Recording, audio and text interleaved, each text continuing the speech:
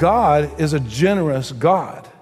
And discipleship is our attempt to understand and implement the application of God's character into our lives so that we reflect the image of Christ. You might be interested to know that millennials believe that imitating Christ and looking like and appearing like and sounding like Christ, 6 out of 10 agree that that is the number one charge in a Christian's life, above employment, above marriage, above most of the other things that we consider value. Millennials believe that looking like and acting like Jesus is one of the most important things they can do with their life. If God is a generous God, and we are trying to be like God, not to be God, but to reflect his image and his love and his care for mankind, then it is incumbent upon us to be generous. Generosity is an issue of discipleship. It is not an issue of personal finances. It is not an issue of personal economy. But most of us, particularly I think the older generations, we automatically go. When we talk about generosity, we think in terms of our budgets and our contributions. But it's our lifestyle. And our lifestyle is our discipleship. It is what makes us look like Jesus. What characterizes us, what clarifies and makes it obvious that we are a follower of Jesus. And what that is having a generous heart, being an open-handed person. In whatever sphere you're challenged or have the opportunity to be generous. And so this whole issue of generosity is a discipleship issue. You already understand, you probably have a basic knowledge as a Christian. If you're not a Christian yet, you haven't made that decision yet, it's reasonable to look at and understand and inquire about the expectations of being a Christian. And normally we fall out on, the top 3, top 4 things that we've been told all of our lives as Christians. If you want to be a good disciple of Jesus, you read your Bible. You want to be a good disciple of Jesus, you pray. You want to be a good disciple of Jesus, you want to be a good follower of Jesus, you share your faith. Now, all of this is valid. You want to be a good disciple of Jesus, you attend worship. You're involved in corporate worship together with other believers and corporate study with other believers. These are the things I was taught when I became a new believer. And these are the things I teach new believers. But if you want to be like Jesus, you're going to have to master the area of generosity. You cannot look like, act like Jesus, and be a stingy person. It's inconceivable. It's just simply not correct. Because there is no greater example of generosity than God himself. And if I want to look like Jesus, I need to wrestle with and I need to understand the discipleship aspect of being a generous person. I am only a follower of Christ because of the immense generosity of God, who gave his Son so that my sins could be forgiven and so that my life could be secure. Which is what Paul talks about in 2 Corinthians chapter 9, verse 8. It says, that's why I want to give you these caveats to think through this and understand this is a discipleship issue. And in chapter 9, 2 Corinthians chapter 9, is a beautiful example of how this is a discipleship issue. Everything we look at in verse 8 through 15 is in the context of giving an offering, but the emphasis that Paul is making is the character of the church at Corinth. And so he talks about security and how we're secure in Christ and how a generous heart is a secure heart. In verse 8 he says, and God is able to make every grace overflow to you so that in every way, and now catch this, in my Bible it's highlighted, always having everything you need. Now we're talking about security. We're not talking about promotion or achievement. We're not talking about those things at this moment. This does not mean you don't have to work. It doesn't mean you can sit back. In fact, Paul will tell the church in Thessalonica, a completely different church, but in that similar region, he'll tell them, you know what, if people aren't working, let them go hungry. Because you are called by God to labor. We find that in Genesis chapter 1. And we find it lived out in Adam in the very beginning. Our task before sin was to labor, to work, to manage this world. That's what God asked Adam and Eve to do. The difference before sin and after sin is before sin, it was always going to be a joy. After sin, it was going to be hard and it was going to be painful. So you have that option this week at work. You can look at the day and it's a great day and you can say, hey, this is pre-fall of man. I am so happy to be working at this company, doing this activity, and knowing that this is a valuable thing, and I'm just like Adam and Eve in the garden. I'm managing this world. If it's a really bad day, you can say, dang it, if Eve hadn't led Adam astray, this job wouldn't be so hard. I'm kidding. Adam would have gone astray eventually on his own, but it just happened faster because of his wife. But, you know... I mean, it's just biblical truth, not necessarily one you should apply into your life today. Work is a good thing, but here's the issue. Paul's addressing security. Work or no work, depending on your circumstance and situation, you're still secure. Enough or not enough, you're still secure. Fulfillment or no fulfillment, you're still secure because we are believers in Christ and we are secure in Him. God is able to make every grace overflow to you so that in every way, always having everything you need. Now, I'll be the first to admit that sometimes my definition of that may differ from God's. And we have that conversation every once in a while. It's like, Lord, I know I'm paying bills, I'm making things work, I know, I'm doing this, but I really wanted to do it this way. We all have those conversations and we work through. But again, this is a discipleship issue. We are secure not because of what we've accomplished, but because of what God has accomplished in Christ, so that we may excel in every good work. And he quotes back to the Psalms describing the very nature again of God's generosity. He distributed freely. He gave to the poor. His righteousness endures forever. Verse 10, now the one who provides seed for the sower, bread for food, will also provide and multiply your seed, your increase of harvest of your righteousness, because it's Christ's righteousness in us. A generous heart is a secure heart. It's a grateful heart. And this is discipleship again. At no point in this does it really tell us how much to give or what to give and how to give and what's the best way to give. It tells us who we are as followers of Jesus. And as followers of Jesus, generous hearts are grateful hearts. You will be enriched in every way, he says in verse 11, for all generosity, which, now just excerpt that out for just a second and say just that portion of the sentence. Generosity, which produces thanksgiving to God. So Paul was telling the church at Corinth, our worldly perspective, our secular perspective is that generosity, giving away resource, whatever that resource is, will create anxiety because I've got bills to pay and I feel like my time is so stretched already. And Paul's saying it's just the opposite. When you finally break through in your discipleship and you finally become a follower of Jesus that has a generous heart, that generosity produces thanksgiving. It produces gratitude.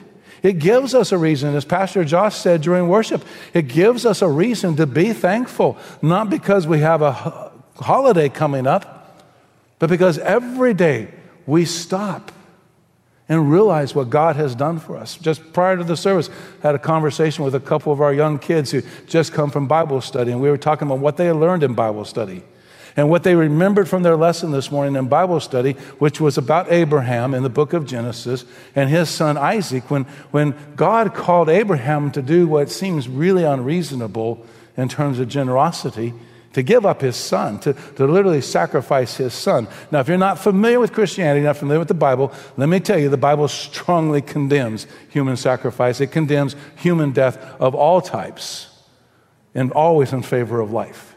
But in this case, the test was, did Abraham as a disciple, did Abraham as a follower of God and the Messiah, did he have the generous heart to give up his only son?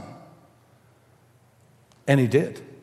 In fact, he's in the very last stages of that when God says stop. And tangled up, and this is the way the kids described it, tangled up in the bushes was a ram. He didn't have to sacrifice his son because God provided it. You talk about thanksgiving. You talk about a heart for worship. You come walking down off the mountain thinking you were giving up your son, only to find out that God provided once again in a way that you can't even grasp or understand or articulate. You're a happy, thankful, grateful person. Generosity creates gratefulness. Generosity inspires. Look at verse 13. Because of the proof by this ministry, in this case, it's the offering that they're taking, they will glorify God. The people receiving the benefit of this offering, the people receiving the benefit of the generosity are going to glorify God. Because of your obedient confession, he says, in the gospel, the good news, that's the message of hope that's found in Jesus, because your generosity in sharing with them and with everyone, we inspire people. We inspire them specifically to have a relationship with God. One of the greatest testimonies of the validity of our faith is our generosity. How can you possibly be so generous? How can you even consider walking into a new year, walking into 2022 and being a generous person when all economic indicators right now are negative? We've got a stock market that's fluctuating almost every day. We have a job market that's gone completely crazy. We have a government that's spending out of control and knows nothing about generosity, but only about manipulation. Generosity and manipulation, by the way, are not the same thing. How can we possibly look for inspiration? How can we possibly be generous? Because our generosity was never based on our circumstance, because our faith is never based on our circumstance, because it's a bad week doesn't mean I don't have faith, because horrible things are happening in my life, because a tragic accident took somebody I love. None of that stuff does anything to invalidate our faith. In fact, the harder the moment, the more valid our faith becomes.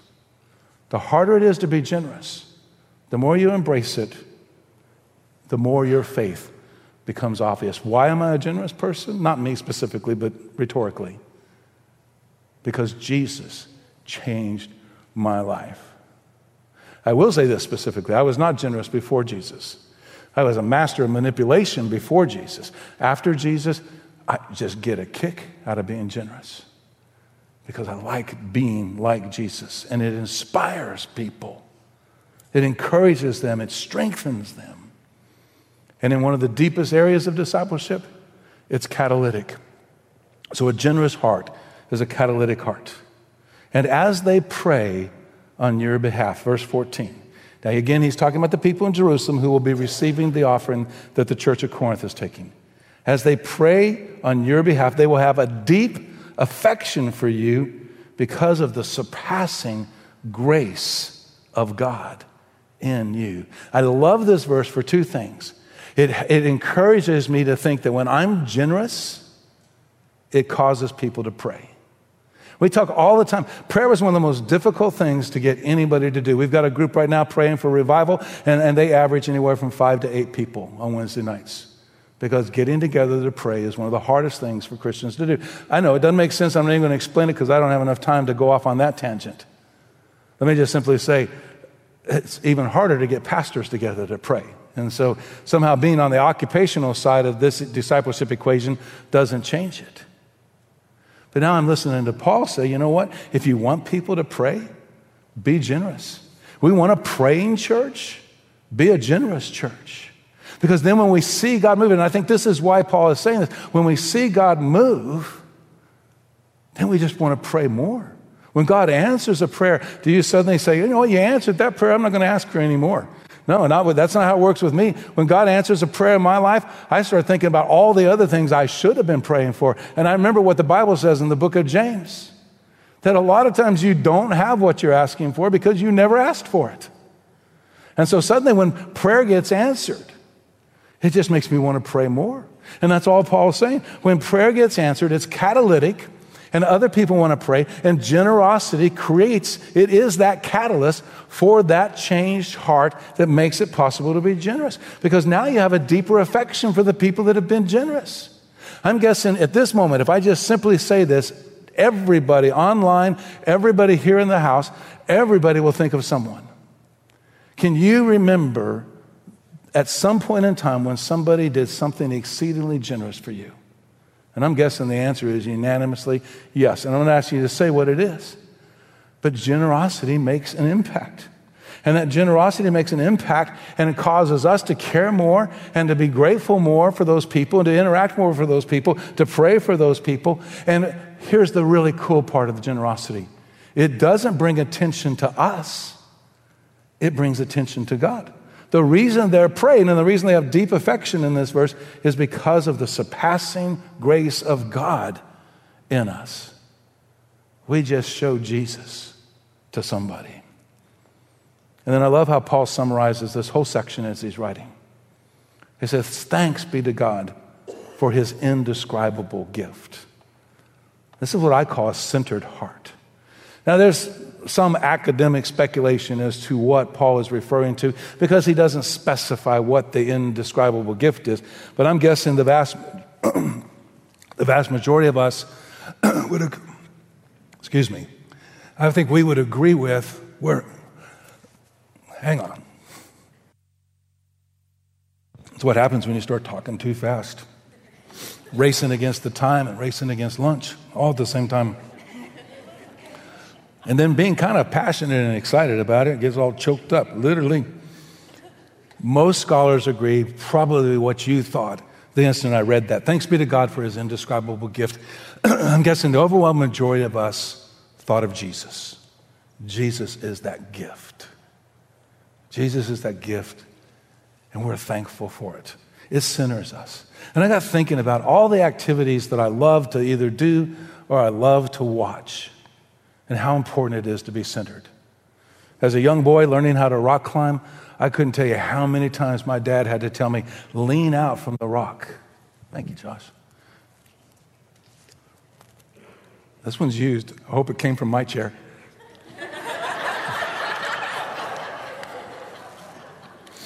Repurpose your generosity. One of the biggest mistakes you make when you're rock climbing is you have a tendency, because there's anxiety, to hug the rock face, which shifts your center of gravity the wrong direction. Now you're pushing your feet out from underneath you. You actually need to, and you watch a video of skilled or professional climbers, they always lean out from the rock so that then that center of gravity shifts and your feet are pushing into the rock face. We just finished a phenomenal baseball season here in Houston. You ever watched how much time a baseball player takes? I can't even imitate it because I'm no good at baseball. But and they sit there and they move and they prance and they kick, and even the pitcher does the same thing, back and forth and rocking the base. I mean, you got to be an Astros fan to even understand. So if you're going, why is everybody laughing? Don't worry about it. Golfers are even worse. You ever watch a guy line up to hit off the tee, and his ball's sitting still? Football players. It's the same thing. You gotta get it in your stance. Center our lives, and centering our lives means we're thankful for Jesus. Matter of fact, I love watching football players. I love, like most of you, when the action starts to happen and the quarterback goes back and he's either going to go for a run or he's going to go for a pass, whatever his activities are. And what I love about that moment is everything that's about to happen actually isn't about the quarterback. It's about the offensive line. One of my favorite quarterbacks bought all of his O-line about 5 or 6 years ago, brand new, very nice, over and under shotguns, and took them to the range and taught them how to shoot with their shotguns because he was just thankful for his O-line, because his security was in that O-line. We have the perfect offensive line as Christians. And it's called the Father, the Son, and the Holy Spirit. We can do generosity. We can do that. It may be hard at first. But it's like every aspect of discipleship. We make a decision to purpose our heart to accomplish this area. Make that decision. Make that decision the same way you'll decide to pray this afternoon. Make that decision the same way you'll decide to study the Bible. Make that decision the same way you decide to be a part of a small group and study the Bible together as a group and have somebody who will pray with you and have fellowship that encourages you and leads you in right directions, not in bad directions. Make it that decision just like you make a decision to memorize a verse. Because generosity is an essential part of our discipleship, who we are following Christ. I'm going to invite our worship team back up, and we're going to conclude out with an awesome song that reminds us of the security that we have in Christ. But there's one other piece of bonus material I want to very quickly give you. We need as a church, and I'm not just saying us at First Baptist Church, I'm talking all believers, all Christians, we need what we need in our families. In all the ways we can be generous, in the area of money, we need to normalize that conversation. Money still in 2021 remains one of the top 5 stressors in marriage. It's right up there. It's just as stressful to talk to your spouse about money as it is to deal with your in-laws, as it is to move, as it is to be laid off from work. And ironically, those other things tend to happen probably at the same time you need to talk about money and you're stressed out because everybody, I'm assuming everybody, this is one of those times when you assume something about, you know something about yourself and you assume everybody else has the same struggle. We can start to have a conversation about money and the blood pressure just goes up. Not because, the truth is it's not that hard. We've been at this a while. We've got a lot of this figured out. But talking about money is hard. Talking about money in church is hard. But we need to. Because we need the encouragement to physically handle our lives, to deal with debt and to find ways out of it, to deal with our expenses and the things that we need to do. And so in addition to these aspects of generosity, generosity means it becomes normal to talk about this, not awkward. And that's a part of what we've done in this series, and we'll continue to do. We've done it in the past. We've provided financial resources. Actually, we've provided multiple courses for young families and old families to deal with finances. Being a generous person means we do deal with those technical issues, but we also address the matter of our heart.